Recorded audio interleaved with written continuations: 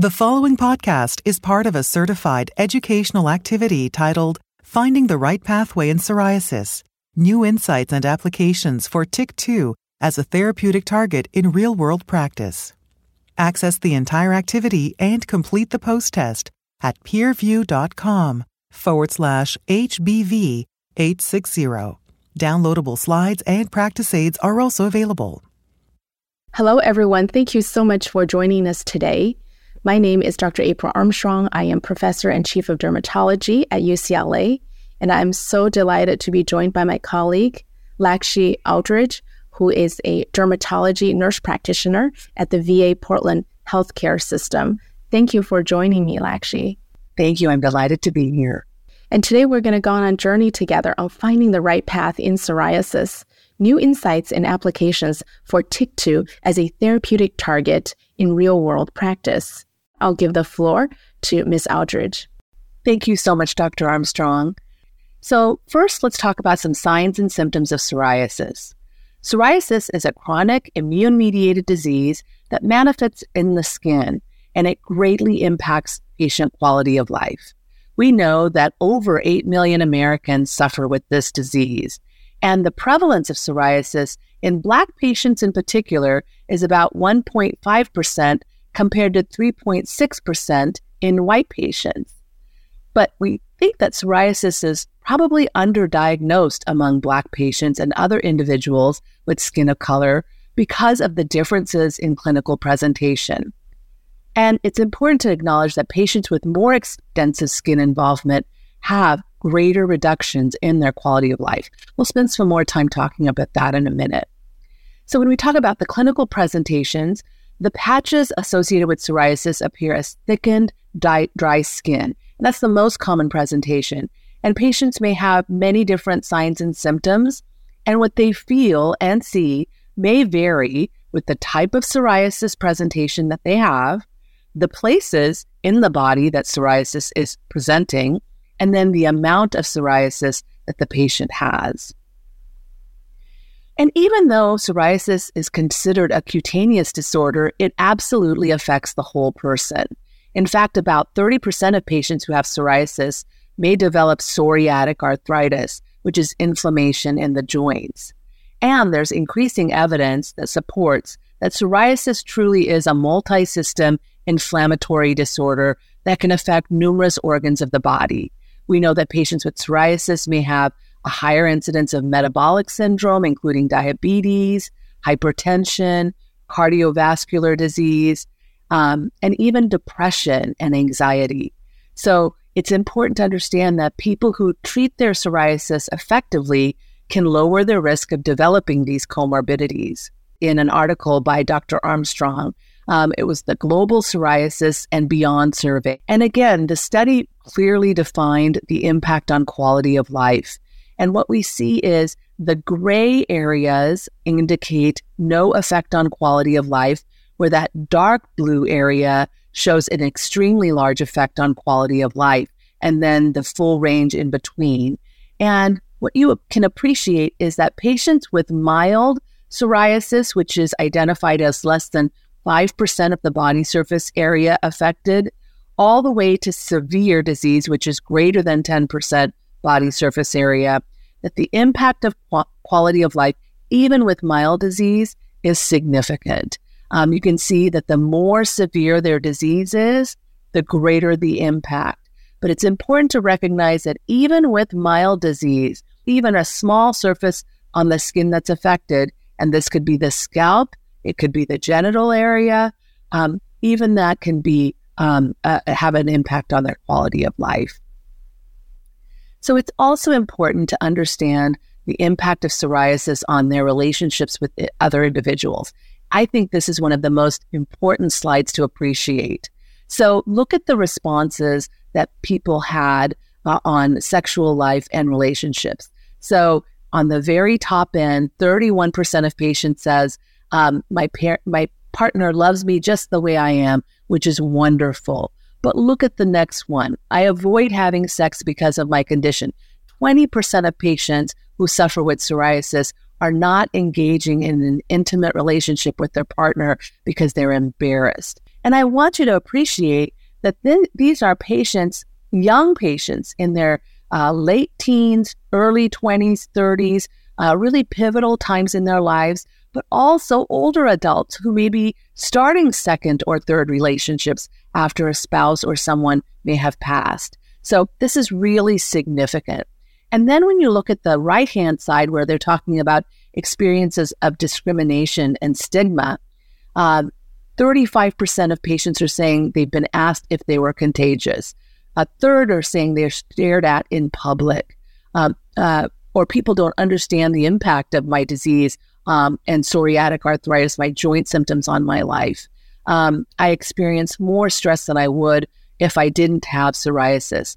So I think that these are really important statements that patients are telling us as providers, and it's something that we really need to pay attention to when we talk about psoriatic disease and treatment options. And this is also really important. It's talking about the current treatment landscape and how patients feel about how they're being treated. So current psoriasis treatments include topicals, biologics, conventional orals or injectables, phototherapy, and other treatments. So the large majority of patients are being treated with topicals and then biologics. But look at the perceived improvement on current treatment. Even with biologic therapy, patients are saying that they feel better, but 4% are saying that they're worse, and 46% are saying that they're indifferent. So all of the treatment options have a place in our armamentarium for approaching patients with treatment options, but no one treatment is perfect for all patients. So this is looking at patient satisfaction with their treatment options. 53% are saying that they're satisfied with topical treatment, but 25% are saying that they're uncertain, and a quarter of patients are unsatisfied. 73% of patients are feeling quite satisfied with biologic therapy, but still we have room to grow, with 20 to 7% of patients saying that they're unsatisfied or uncertain. And the right-hand side is talking about the key reasons cited for dissatisfaction. And 54% of patients are saying that it provides relief from my skin and joint symptoms partially, but not completely. But look, it does not improve my overall quality of life. 47% of patients are saying that they don't feel it's affecting their overall quality of life. And when we're looking at the impact on quality of life, I just showed you that it can affect interpersonal relationships, their perception out in public. And when we think about just what we do every day for a living, having skin disease that is very visible can cause significant impact on quality of life. So this is also another really important slide talking about the unmet need for providers to better align our desire to treat the patient with how the patient wishes to be treated and what their treatment goals are. So the orange bars indicate the treatment goals aligned with the healthcare provider, and then the dark gray bars are indicating the patient's personal treatment goals. So you can see patients are really want to reduce their itching, to lessen the appearance of the plaques, to reduce flaking, and to improve their quality of life, and to achieve and maintain clear or almost clear skin permanently or as long as possible, and to reduce those flares. Whereas what we're kind of wanting to do is to reduce the skin symptoms and include itching, skin pain, flares, episodes. We want to improve their quality of life, but it's really important to notice that in most of the cases, 40% of the time, the provider was the one making the decision. 40% said that they decided together, which is great, showing shared decision-making, but almost a quarter of patients said that their provider did not even discuss treatment goals with their patients. So we definitely have some work to do in this area. So when we look at this side, we're discussing the number of patients with moderate to severe psoriasis who are undertreated or not treated at all. And when we talk about PALMs, we're talking again about body surface area. So then less than 3% body surface area, a third of patients, 29%, are saying they received no treatment whatsoever. And even though we consider 3% body surface area as mild disease, it's still disease. And if it's affecting their scalp or perhaps their elbows or their neck or their shins, that can be significant disease that's quite visible. They're saying they're not receiving any treatment. And 9% or so are receiving biologic or an oral plus a biologic. 4 to 10% body surface area, 16% are saying they're not receiving any treatment whatsoever. The light gray bars are indicating 23% are receiving topical treatment only. And then the rest, 29%, are receiving oral treatment, 15% biologic therapy, and then 14%, interestingly, are receiving an oral plus a biologic. And then this is probably the saddest portion. Greater than 10% body surface area, 12% are receiving no treatment whatsoever. 26% are receiving an oral treatment, and 14% are receiving biologic, 16% are receiving oral and biologic. An interesting point in this slide is that there are a number of patients across the spectrum who are receiving both oral and biologic therapy. And that tells me that in some patients, biologic therapy alone is not adequate, and there may be a need to add additional therapy. So over the past 2 decades, there really has been a paradigm shift in the way that we think about managing psoriasis. So on the basis of understanding the pathogenesis of psoriasis, monoclonal antibody therapy or biologic therapy, including TNF-alpha therapy, interleukin-23, IL-17 pathways, have really been the area of focus. And in particular, IL-17 and IL-23 have been shown to be the primary pathogenic pathways for targeting treatments. And they've been proven to be safe and efficacious in the treatment of chronic plaque psoriasis. However, there still is an unmet need for effective and safe oral and topical treatments, as well as for strategies to personalize the treatment, halt disease progression, and prevent those comorbidities I shared with you earlier. And now I will turn it over to Dr. Armstrong. Thank you, Lakshi, for that fantastic presentation, helping us to understand the impact of psoriasis on our patients. So when we think about classification of psoriasis, traditionally it has been classified based really on what we can see in terms of the body surface area or physician global assessment, or PASI, which combines both a plaque morphology as well as body surface area. However, this has changed over time as we start to appreciate the role of locations as well as failure of prior therapy. So now when we look at patients with psoriasis and try to determine whether they would be candidates for topical versus systemic therapy, we typically think of them as either, as you can see on the left-hand side, candidates for topical therapy, or those defined as candidates for systemic therapy could meet at least one of the following criteria. So we have our traditional body surface area of 10% or greater, but then importantly, if they have disease involving special areas, and those are the face, palms and soles, intertriginous areas, for example. And importantly, if they fail topical therapies, then we want to consider them for systemic treatments.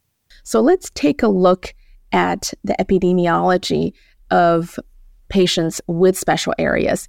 If you look at the left-hand side, what you will notice is not only the proportion of patients among psoriasis patients who may have scalp involvement, for example, around high 50s to 60%, but also then looking at the facial involvement, genitals, nails, and soles and palms.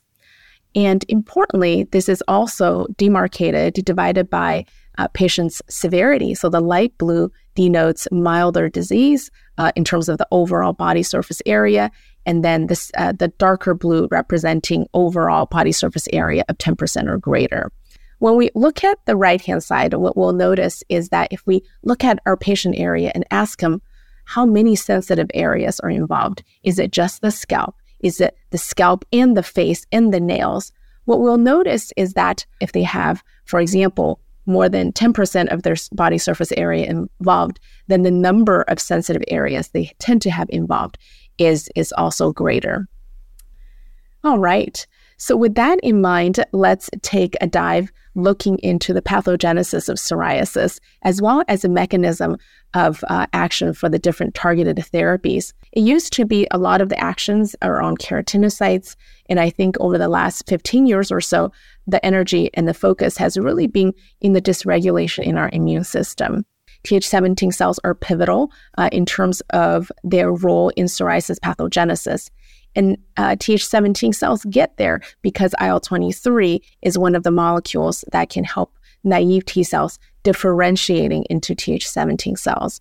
And then the Th17 cells then subsequently can secrete a number of different cytokines, including IL-17s. What you'll also see on this graph in the red boxes are the different biologics and where they act. So now I talked about keratinocytes as being the previous focus, but it's also important that they're not just bystanders. They also contribute to this inflammatory process. They can be stimulated, they can secrete cytokines as well, and overall really contribute to this feed-forward system. All right, and then so with that in mind, we talked about where the biologics act. We also saw historically around 2014 to 2016, an introduction of newer types of oral therapies. So as you can see here in this graph, when we look at those 2 years of expansion, we see not only the approval of Premolast, which is an oral medication, but also its uptake in our clinical community. Now, following a Premolast, people started to look into this molecule, TYK2 molecule. And what they noted is that in the nature, right, this is a nature's experiment. When we were looking at the human race, for example, there are some people who have this natural loss of function mutation in TYK2. What they saw is that those who have loss of function mutation or partial loss of function mutation in TYK2, they don't get psoriasis. So this is very interesting, and this began the search for potentially another target for therapy for psoriasis. Okay, so what is TYK2? TYK2 belongs to the Janus kinase family. Now, in that particular family, we have TYK2, we have JAK1, we have JAK2, and we have JAK3. If we look on the left-hand side, what you see is that these Janus kinase says what they do is that they work intracellularly, and they are very important in terms of transmitting the signal from extracellular to intracellular into the nucleus, such that when a cytokine binds to its receptor, how is that signal transmitted? Very importantly, it's transmitted through the action of these Janus kinase molecules. And what they do is that they phosphorylate things. So they're very good at phosphorylating things. And as you can see, they can phosphorylate STAT molecules, which then can go to the nucleus, and that results in downstream transcription of certain genes. And if we look at the right-hand side, what we see is that JAK inhibitors, when they are introduced, what they do is that they inhibit these Janus kinases and therefore really put a stop to the transduction of those signals. All right, so when we look at Janus kinase family, where do the different family members act? I want to have you focus your attention on the left-hand side, and that is where the TYK2 molecules are. So intracellularly, TYK2 being associated with the cytosolic membrane part of the receptor, TYK2 actually will partner up with either JAK1 or JAK2, and then they can mediate different functions. So natively, TYK2, JAK2 combination, for example, is important for Th1 differentiation, Th17 differentiation, right? We talked about Th17 and its roles in psoriasis, as well as interferon gamma secretion. If we will look at the second set, what we see is that TYK2 can partner up with JAK1, and it can be used in terms of the dendritic cell maturation, the MHC expression, B cell differentiation, and so forth. Okay, so let's take a little closer look at not only the TYK2, but also JAK1, 2, and 3, other members of the Janus kinase family. Okay, so here you have 4 members of this family, and TYK2 is a little different, as you can see. It's different in name as well as different in its function from the other family members. So each family member actually is a heterodimer. That means each family member has 2 parts to its molecule. What you see is that the blue part is the catalytic domain. So this is where ATP binds. And ATP binding is an essential part of the initiation of what these Janus kinase family members do. It needs the ATP bind so that it can take the phosphate group and phosphorylate other things. Now, you'll notice structurally there's something important here. The ATP binding site, or the catalytic site, is quite similar structurally across these various family members, across these 4 family members. And however, the regulatory domain, which is the left-hand side, and which is depicted here by the different colors, they are structurally more dissimilar or distinct among the different family members. And why this is important is that we can take advantage of this therapeutically. So up to before the introduction of a TYK2 inhibitor, what people have done is that they did the most logical thing in terms of inhibition of these JAK molecules. They would develop a drug that would target the ATP binding site because that seems like where the money is, right? You block the ATP from binding, of course, the enzyme cannot function. But some of the problems with the development in that regard is that because the ATP binding site is so similar across the different members, that particular binding, for example, to JAK1, that molecule, the inhibitor drug, can also potentially bind to JAK2's ATP binding site. So you may get these undesired effects through cross-reactivity with these other JAKs. And so here came deucravacitinib, which is a drug that has been developed with a really high specificity, not at the ATP binding site, but in fact binding to the TYK2, the regulatory domain. So the domain that's a bit more specific for each of the different Janus kinase molecules. And interestingly, deucravacitinib binds to the regulatory domain. What happens is that the ATP binding site, it locks the ATP binding site in a conformation where ATP cannot bind. So this is important because you get inhibition of the regulatory domain, which results in the same effect as what you want as inhibiting the ATP binding site. So by binding to the regulatory domain, the ATP binding site actually cannot open to bind the ATP. So you still get the inhibition of the molecule, but you get the specificity of binding to the regulatory domain. And that kind of binding, where you bind at another site of the molecule, however, you still inhibit the catalytic action, is called allosteric inhibition. And deucravacitinib is one of the first molecules that was discovered that was made to do that, and actually had won a number of different awards for that particular discovery. Okay, so let the data speak for itself, and then let's see how specific the deucravacitinib inhibition is. On the far right is deucravacitinib at those at 6 milligrams and 12 milligrams. What you see is that you hardly get any hits on the JAK1/3 activity or 2/2 activity, but you are really inhibiting the TYK2, the blue bar activity there, thereby speaking to its specificity. And in fact, binding to the allosteric domain is now so sought after with regards to TYK2 inhibition when we look at the different molecules here under development. For example, zasocitinib, VTX molecule, and so forth. What you see is that majority of these molecules, they're designed now as allosteric domain inhibitors. Okay, so mechanism deucravacitinib, which I went over a little bit in terms of how it works molecularly, but let's take a look at the specific pathways that deucravacitinib inhibits. So we know deucravacitinib allosterically inhibit TYK2 activity. And in doing so, it also avoids potential JAK1 to 3 effects.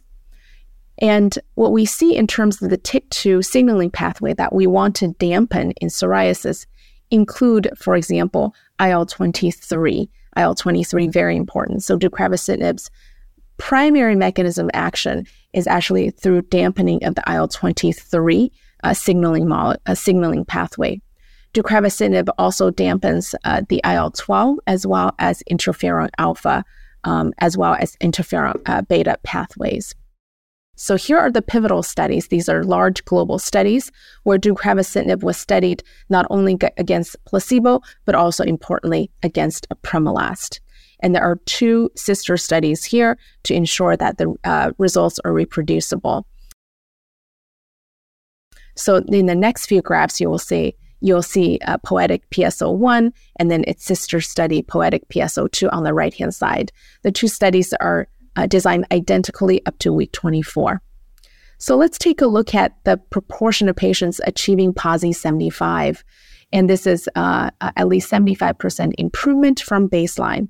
What we see here is that at week 16, which is a primary endpoint, nearly 60% of the patients randomized to deucravacitinib achieve PASI 75 compared to 35%, which is the middle blue line representing apremilast.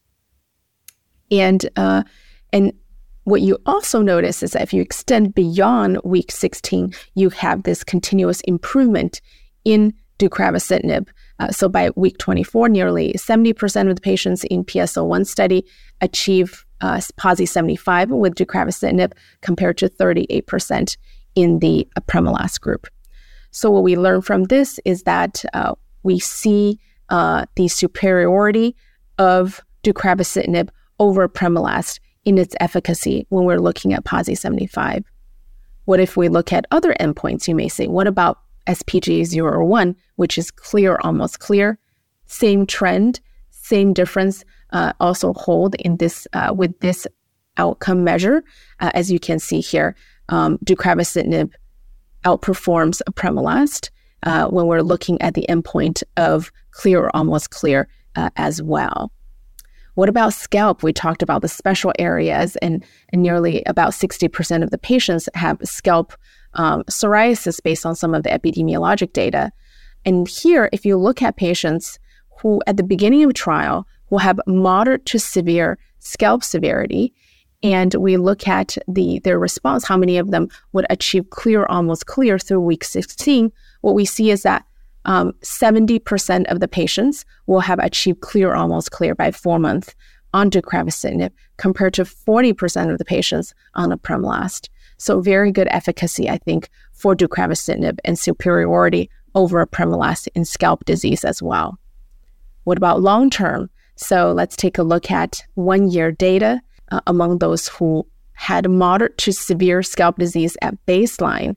About 70% of them, nearly 70% of them, will maintain their clear, almost clear at week 52. So let's talk about some of the safety aspects. So what you see here is that deucravacitinib is very well tolerated. In fact, the rates of nausea and diarrhea is either numerically the same as placebo or a little bit lower. You can also see apremilast here, the rates for comparison. And when we look at other safety events in terms of deucravacitinib compared to placebo over week 16, we see slightly increased blood CPK levels in some patients. Typically, those are patients who have some strenuous activity, and those CPK levels normalize with discontinuation of the strenuous activity. They were not clinically significant and did not lead to discontinuation of deucravacitinib. We also saw low rates of mouth ulcers and herpes simplex, and low rates of folliculitis and acne.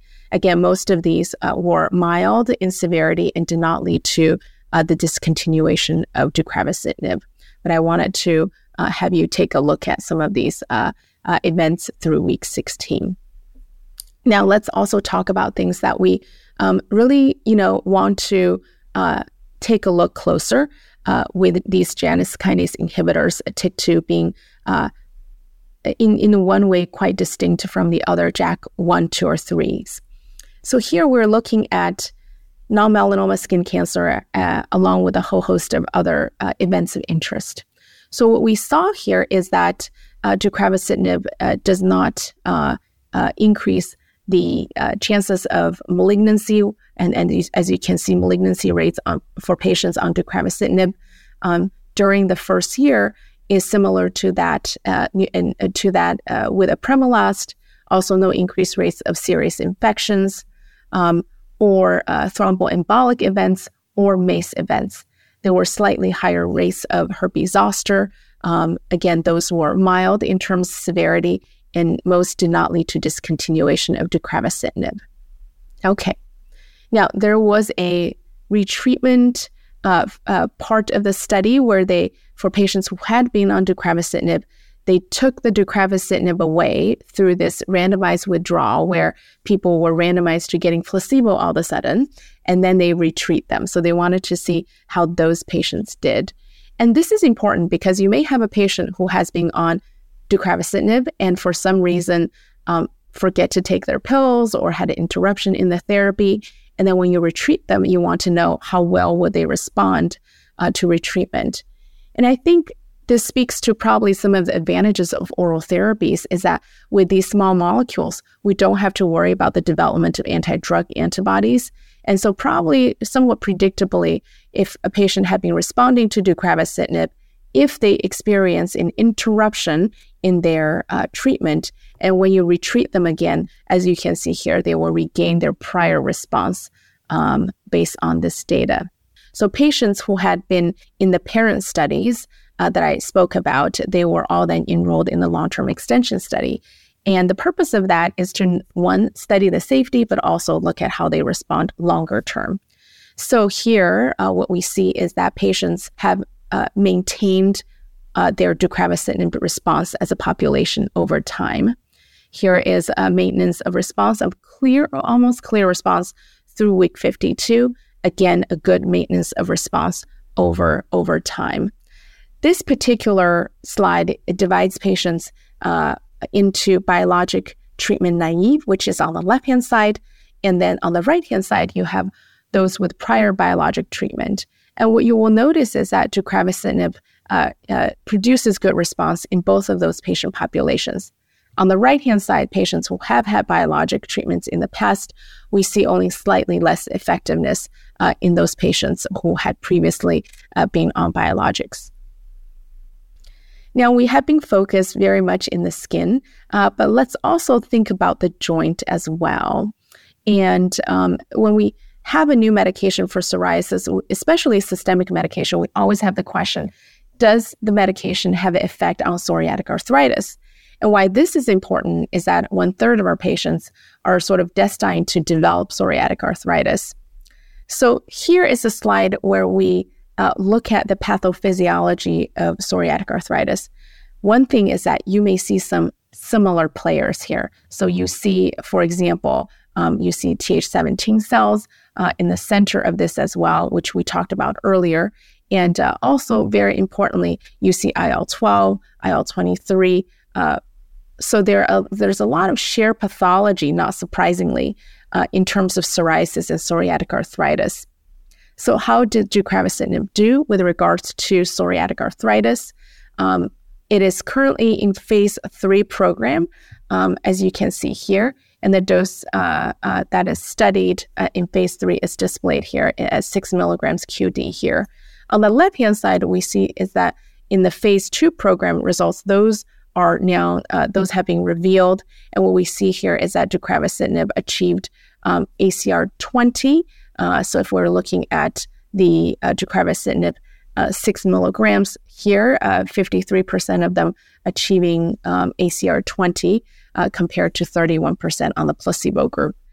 Okay, so to summarize with regards to deucravacitinib, here's a clinical snapshot. So it's used as a 6 milligram medication once daily. No tests are required prior to initiation other than tuberculosis evaluation. Now, if you have a patient who you suspect may have liver disease or want to evaluate for that, you can also check for LFTs as well as hepatitis viral serology in those patients. There's no known drug-drug interactions, and the medication can be taken with or without food. If you have a patient with severe liver impairment, you want to avoid deucravacitinib in those patients, and also deucravacitinib is not to be recommended in those with hepatitis B or C.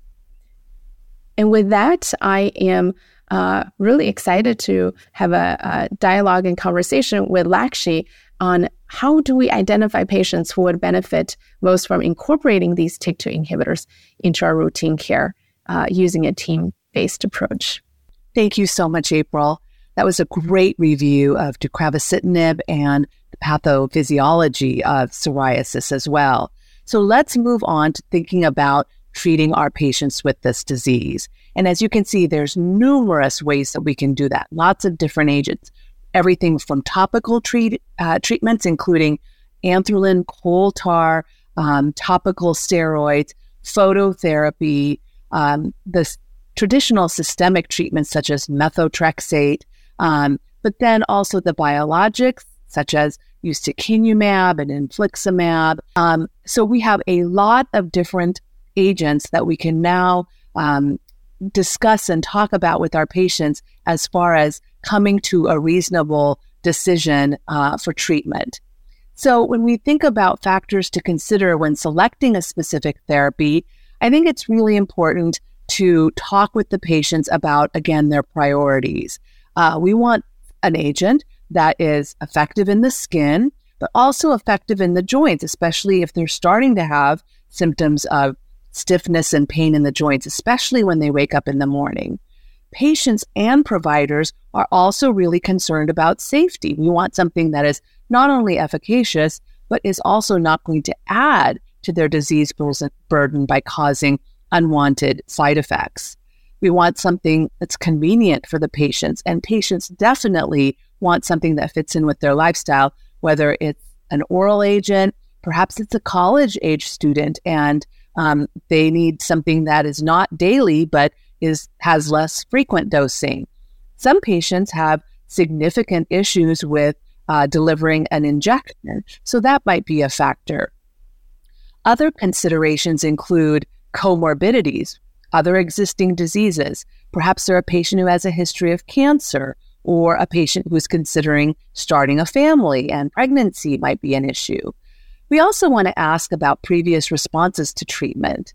And then, unfortunately, cost is a consideration. So understanding the patient's financial situation, their access to healthcare and insurance, those things need to be considered as well. And then I think some other important things are thinking about monitoring. So with our traditional oral systemic treatments for psoriasis, we've had to think about that with methotrexate.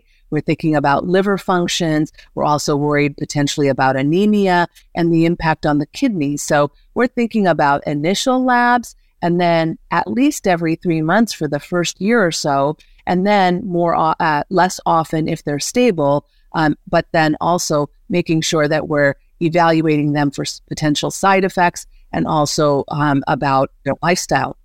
Cyclosporin is a drug that we traditionally use as a bridge or a treatment temporarily because of the long-term effects. So we tend to use cyclosporin for maybe 6 months or less as they get to stabilize their disease, especially if they have a severe flare or they have a really severe case of psoriasis. We may start them on cyclosporin to stabilize their disease and then transition them to another more safer, more tolerable treatment.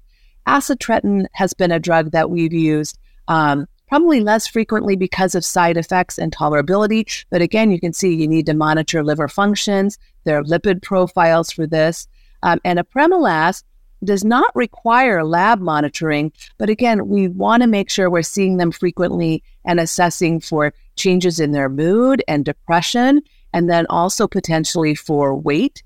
And if they are suffering from nausea, vomiting, or diarrhea, and they're not able to perhaps maintain their nutritional status, you may want to think about checking their kidney function as well.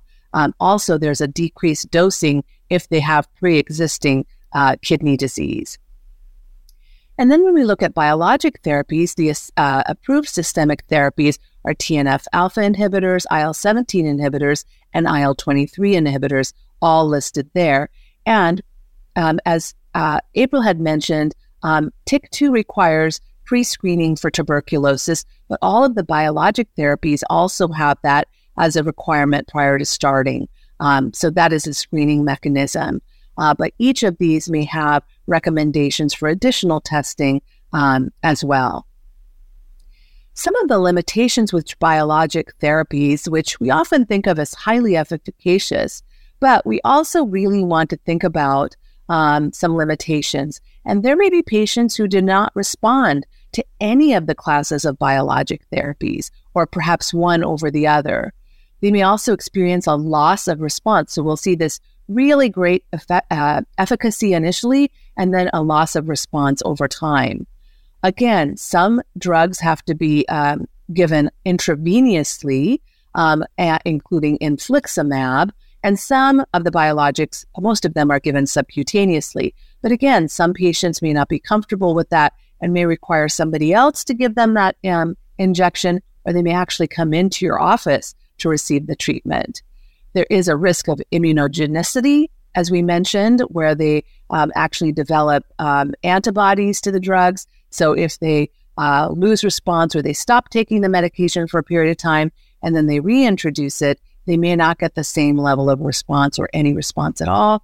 And then these are fairly expensive medications, so that might be a limiting factor for using biologics as well.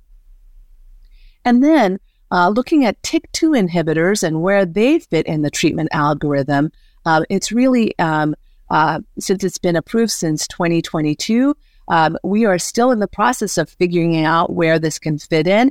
But what we do know is it does fit in nicely. So there definitely remains an unmet need for safe and efficacious treatment in our psoriasis patients, including those patients who are on biologic therapy. So safety is a concern.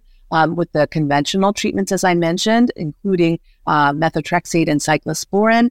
Also consider both of those, the traditional treatments in our family planning. Those are not great options in our young women who are considering starting families. JAK inhibitors as a class are also associated with some off-target effects, including black box warning, with some of the traditional JAK inhibitors that were used in primarily our rheumatology patients that demonstrated some serious adverse events, including infections, malignancies, and thrombosis. There was also a need to monitor those labs frequently in those patients with our traditional JAK inhibitors. But again, we're not necessarily seeing those risk factors in our deucravacitinib-treated patients, a really nice safety profile, and therefore not having to have any significant monitoring parameters unless there is a need to consider that with individual patients who may have pre-existing liver or kidney issues. Again, that's up to the discretion of the provider.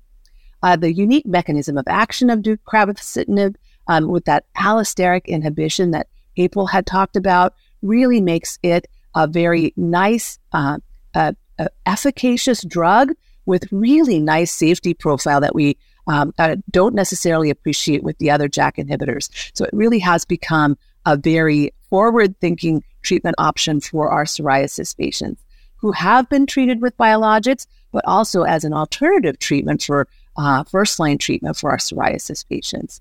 So Premolast, really very safe and easy to use, but we need to think about those side effects of nausea, vomiting, and decreased tolerability. With deucravacitinib, we see that there is very low rates of nausea, diarrhea, and headache. Compared to placebo, they were about the same. So again, that really demonstrates that it tends to be more tolerable, which increases adherence to the therapy. And so when we talk about moderate to severe psoriasis, overall the place, we see that it is safe, tolerable, efficacious, convenient, and There's promising results in psoriatic arthritis, as April showed us, and studies looking at the treatment of TYK2 in irritable bowel disease is also promising. So it really provides a convenient once daily oral treatment option for patients who have psoriasis who are candidates for systemic or phototherapy. It should be considered first line and not necessarily as a treatment option when somebody fails traditional oral treatments or biologic treatment. It really can be used as a first line treatment. So with that, I'm going to turn it over to April to talk about our case studies. Great. Thank you, Lakshi. Now, let's think about how to kind of put everything into perspective and how to really bring it down to the patient level, incorporating some of our newer oral therapies. So these are kind of two patients of mine. So the first one is James, who is a 48-year-old man, as you can see, with a history of hypothyroidism and depression, had been initially controlled on topicals and then phototherapy for 2 years, but found it inconvenient. Not, I think a clinical history that a lot of us can identify with. And he had been on apremilast for a while, so 30 milligrams twice daily. He preferred oral therapy. He initially has some nausea and minor diarrhea, but that actually improved over time. And so throughout the treatment with apremilast, patient did have some residual plaques and wanted to explore different options here. And so then when I saw James, he came to me on apremilast, and he had BSA of about 6%, PASI of 8, PGA of 2, and mostly, most of his areas, the focus was on the scalp and lower legs, and he still wanted to stick with oral therapies and wanted to know if there's something else that may be there. So this is when I switched him from apremilast to deucravacitinib, 6 milligrams daily. And he was followed up about 3 months after the switch. And what we saw was that his BSA had decreased to 2%, PASI 2%, and PGA of 1 on the lower leg. So he did see improvement on deucravacitinib, and he continues on deucravacitinib to date, and he also still has a triamcinolone cream as needed. For this patient, I checked his prior to initiation. I checked for TB. I also checked for his LFTs and hepatitis serologies, which were negative. And here is, and I'll talk about another patient, Brooke. So this is a female patient who had mild plaque psoriasis, and but then started flaring around age 25. And she became pregnant around that time. And I had counseled her, actually, usually pregnancy is associated with decreased risk of psoriasis due to, pregnancy induces an immune tolerant state. However, in her case, her psoriasis continued to flare during pregnancy. And we put her on certolizumab because there's good data showing that certolizumab does not appear to cross the placenta, and also it's safe during breastfeeding. So she had an uneventful pregnancy, delivered a healthy boy, and was maintained on certolizumab also through the first year postpartum while breastfeeding. And then then afterwards, she wanted to transition to an oral therapy. And so this is a case of where we transition a patient from a biologic to oral therapy. And in her, I also did laboratory workup similar to the first case that I described, checking the TB, liver function enzymes, and hepatitis serologies, which were also within normal limits, negative TB or hepatitis B and C serologies. And she was switched from certolizumab to deucravacitinib. So as you can see, overall, deucravacitinib was able to maintain her around the same efficacy level as sertolizumab. And she's a person who prefers oral options, and then we have continued her on deucravacitinib since. I know also, Lakshi, you are a wealth of knowledge when it comes to addressing healthcare disparities. Can you share with us some of your insights? Thank you for that, April. Those two cases were really great highlights of how deucravacitinib can really be used as a wonderful treatment option for our patients. But really thinking about healthcare disparities. Remember, I mentioned in the beginning that about 1.5% of Black patients and even 2.5% in the Asian community, we know these patients are undertreated. We know that the diagnosis of psoriasis is made less often in these patients, that the presentation of psoriasis is different in skin of color patients, that these patients are less likely to receive appropriate treatment, including both oral and biologic therapies. We also know that there may be barriers to culturally competent care.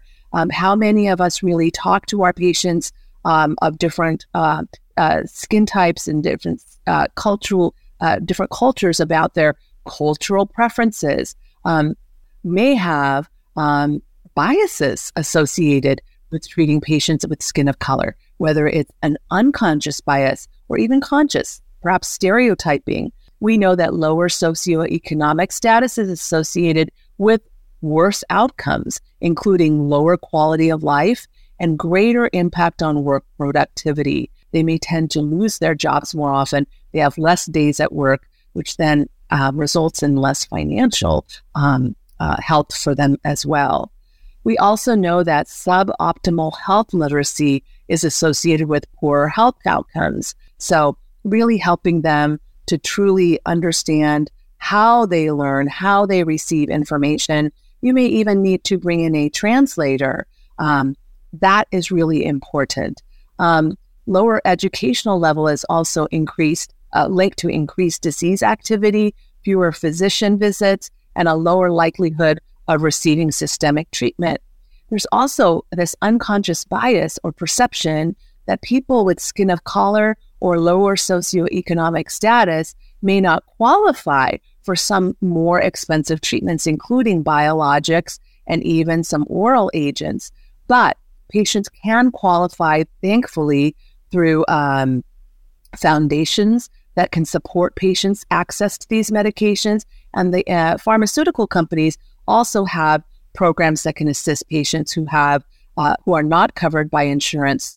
And barriers to adherence are really important to discuss. We know that patients with skin of color and in lower socioeconomic classes have higher levels of non-adherence to treatments, including in dermatologic states. So we know that age, gender, education, social stigma, employment, financial security, and even marital status plays a role. So we know that oftentimes it's family members or caregivers who are reminding patients to take their medications or assisting them in delivering their biologic injections or even applying topicals in hard-to-reach areas.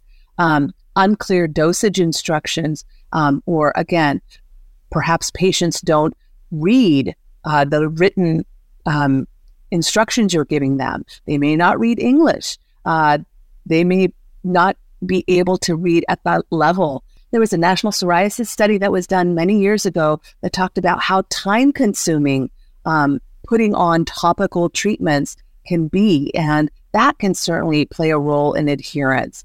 And we know that there's a perceived lack of effectiveness of some treatments. So patients may use a topical treatment or even an oral treatment for several weeks or a month, don't see the full benefit of it, so then they become fed up and they quit taking it. So really also being forgetful, they may not have someone to remind them to take their medications.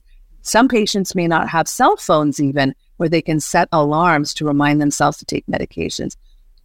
Being forgetful of renewing prescriptions, or once the treatment prescription is over, they don't think to renew it, or they may have received poor communication that there is a need to continue to take treatment, that this is lifelong therapy for almost all of these treatments. So we really need to think about strategies for improving treatment and setting the stage for treatment adherence.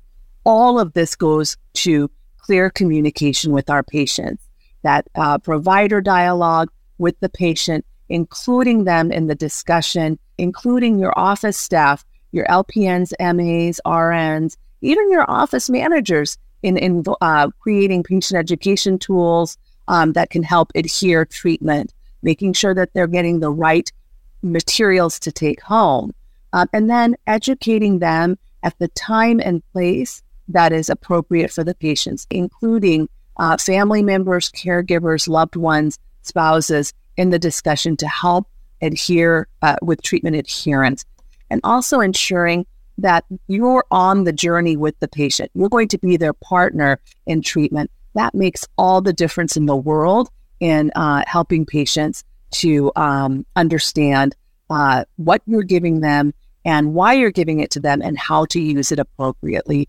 So now I will turn it back over to April to talk about coordinating the interprofessional discussions, and I'll chime in as well. Great. Thank you, Lakshi. So when we think about our healthcare system now and how important it is for us to work as a team in order to optimize the care for our psoriasis patients, the coordinated interprofessional care model is something that we want to kind of really understand and build on. And when we think about this coordinated care model for our patients with psoriasis and related psoriatic conditions, it's very important that every member of the team has an opportunity to receive, for example, the newest information with regards to the therapies, as well as skill sets necessary, for example, to recognize signs of psoriatic arthritis. And when we think about offering these trainings to the care team, our nurse practitioners, our physician assistants, we can have the dermatologists, and we also have perhaps MAs or LVNs who work in the psoriasis clinic or tend to see those patient populations. And then thinking about how each person may play a different but also complementary role is really important. A few things that's important is routine screening for comorbidities. For example, psoriatic arthritis. I ask every single one of my patients when they come in, is that whether they experience stiffness in their joints or the back when they wake up in the morning. And if they say yes, and if that stiffness is greater than 30 minutes, then we may want to consider further evaluation for PSA. So ways of screening patients, not only for PSA, but also making sure that they are plugged in with primary care, because psoriasis patients tend to have greater levels of comorbidities with regards to cardiovascular comorbidities is important. Also providing counseling services for patients who may not have ready access to educational materials is important. So thinking about especially underserved patients who may have care access challenges, really think about is a patient not only going to get the medication, I'm giving it to them, but do they understand how to use it? And if necessary, should I see them earlier, right, after initiating a new therapy, making sure that they don't have any questions, making sure that they're comfortable with this particular therapy. Again, this takes a village. So you're not only incorporating the patient and their caregivers and loved ones, but we're also, as you mentioned, using the entire psoriasis team. And advanced practice providers, along with the dermatologist and the rest of the care team, really play a role. NPs and PAs are a great treatment provider for chronic disease and dermatology. Often we're the ones that follow up with patients, but we can also be the initial provider that assesses our psoriasis patients and then starts them on a treatment plan and continues on with them as the primary manager of their psoriasis care. It's really all about relationship building, setting reasonable expectations, and assessing treatment options. So in some clinic settings, there may be a dermatologist. In some areas, especially rural communities, There may be an NP in the clinic only or a PA only in the clinic. So all of us have unique skill sets, whether we are an advanced practice provider or a dermatologist. All of us are uniquely trained to care for psoriasis patients. It's really important that we all engage in using evidence-based medicine and, again, incorporating the patient in the management of their care, and then looking at the different treatment options that are available, looking at our communities of need, socio and economic situations, barriers and access to care, and then managing that patient where they are, setting clear expectations, and then providing them with the best treatment options that are available. And April, I was wondering if you would kind of talk with us a little bit about shared decision-making with the team. Absolutely.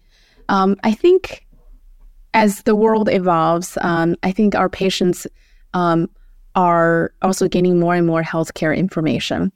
And so the role with which the clinicians and patients and how they work together to come up with treatment recommendations, that process has evolved. Shared decision-making is a process where the clinician conveys facts about the treatment and makes recommendation to the patient based on their assessment of the patient. And the patient communicates to the clinician their values and preferences. It's very important to understand that shared decision-making is not a process where we present a menu of options for patients and say, you pick. That's actually not shared decision-making. I think as a clinician, we are equipped with the knowledge of how the various medication works and can help individualize the medication, pick a plan that we think may be the best for that particular person. But very importantly, in that process, we want to involve the patient. We want to get their preferences and get their values. And if something that we selected for them is not necessarily something that they agree with, they're not going to take it anyways. So we really need their buy-in through this process. And when we think about this, there are barriers to shared decision-making, and shared decision-making can take a little while. However, when we think about this shared decision-making, typically, especially for systemic medications, the most time-consuming part is typically in the beginning, where we talk to patients about the efficacy and the safety and making sure that they're comfortable with the data and so forth. Once the patient is well controlled, actually, in most follow-up appointments, as you can see, it actually may not take as long.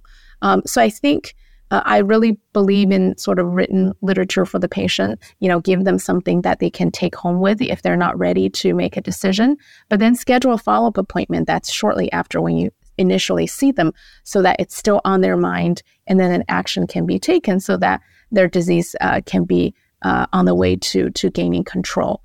And it's very important to also assess the patient and their health literacy level. And therefore, I think as clinicians, we need to be even more adaptable in terms of our communication skill sets to talk with these patients.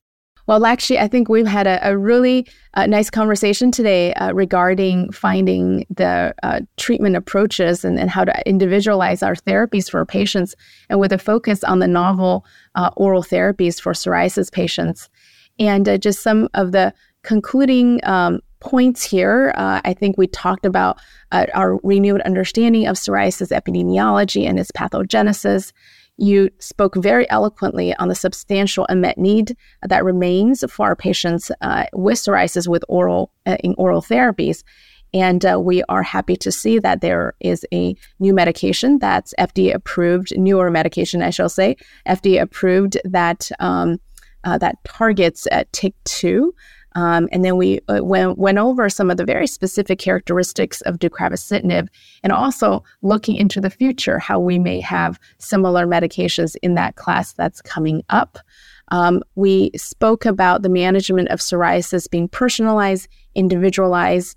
You talked very nicely about adherence and what we can do to help improve that. And then we ended with a team-based approach and how, as clinicians, we can all work together to best meet our patients' need.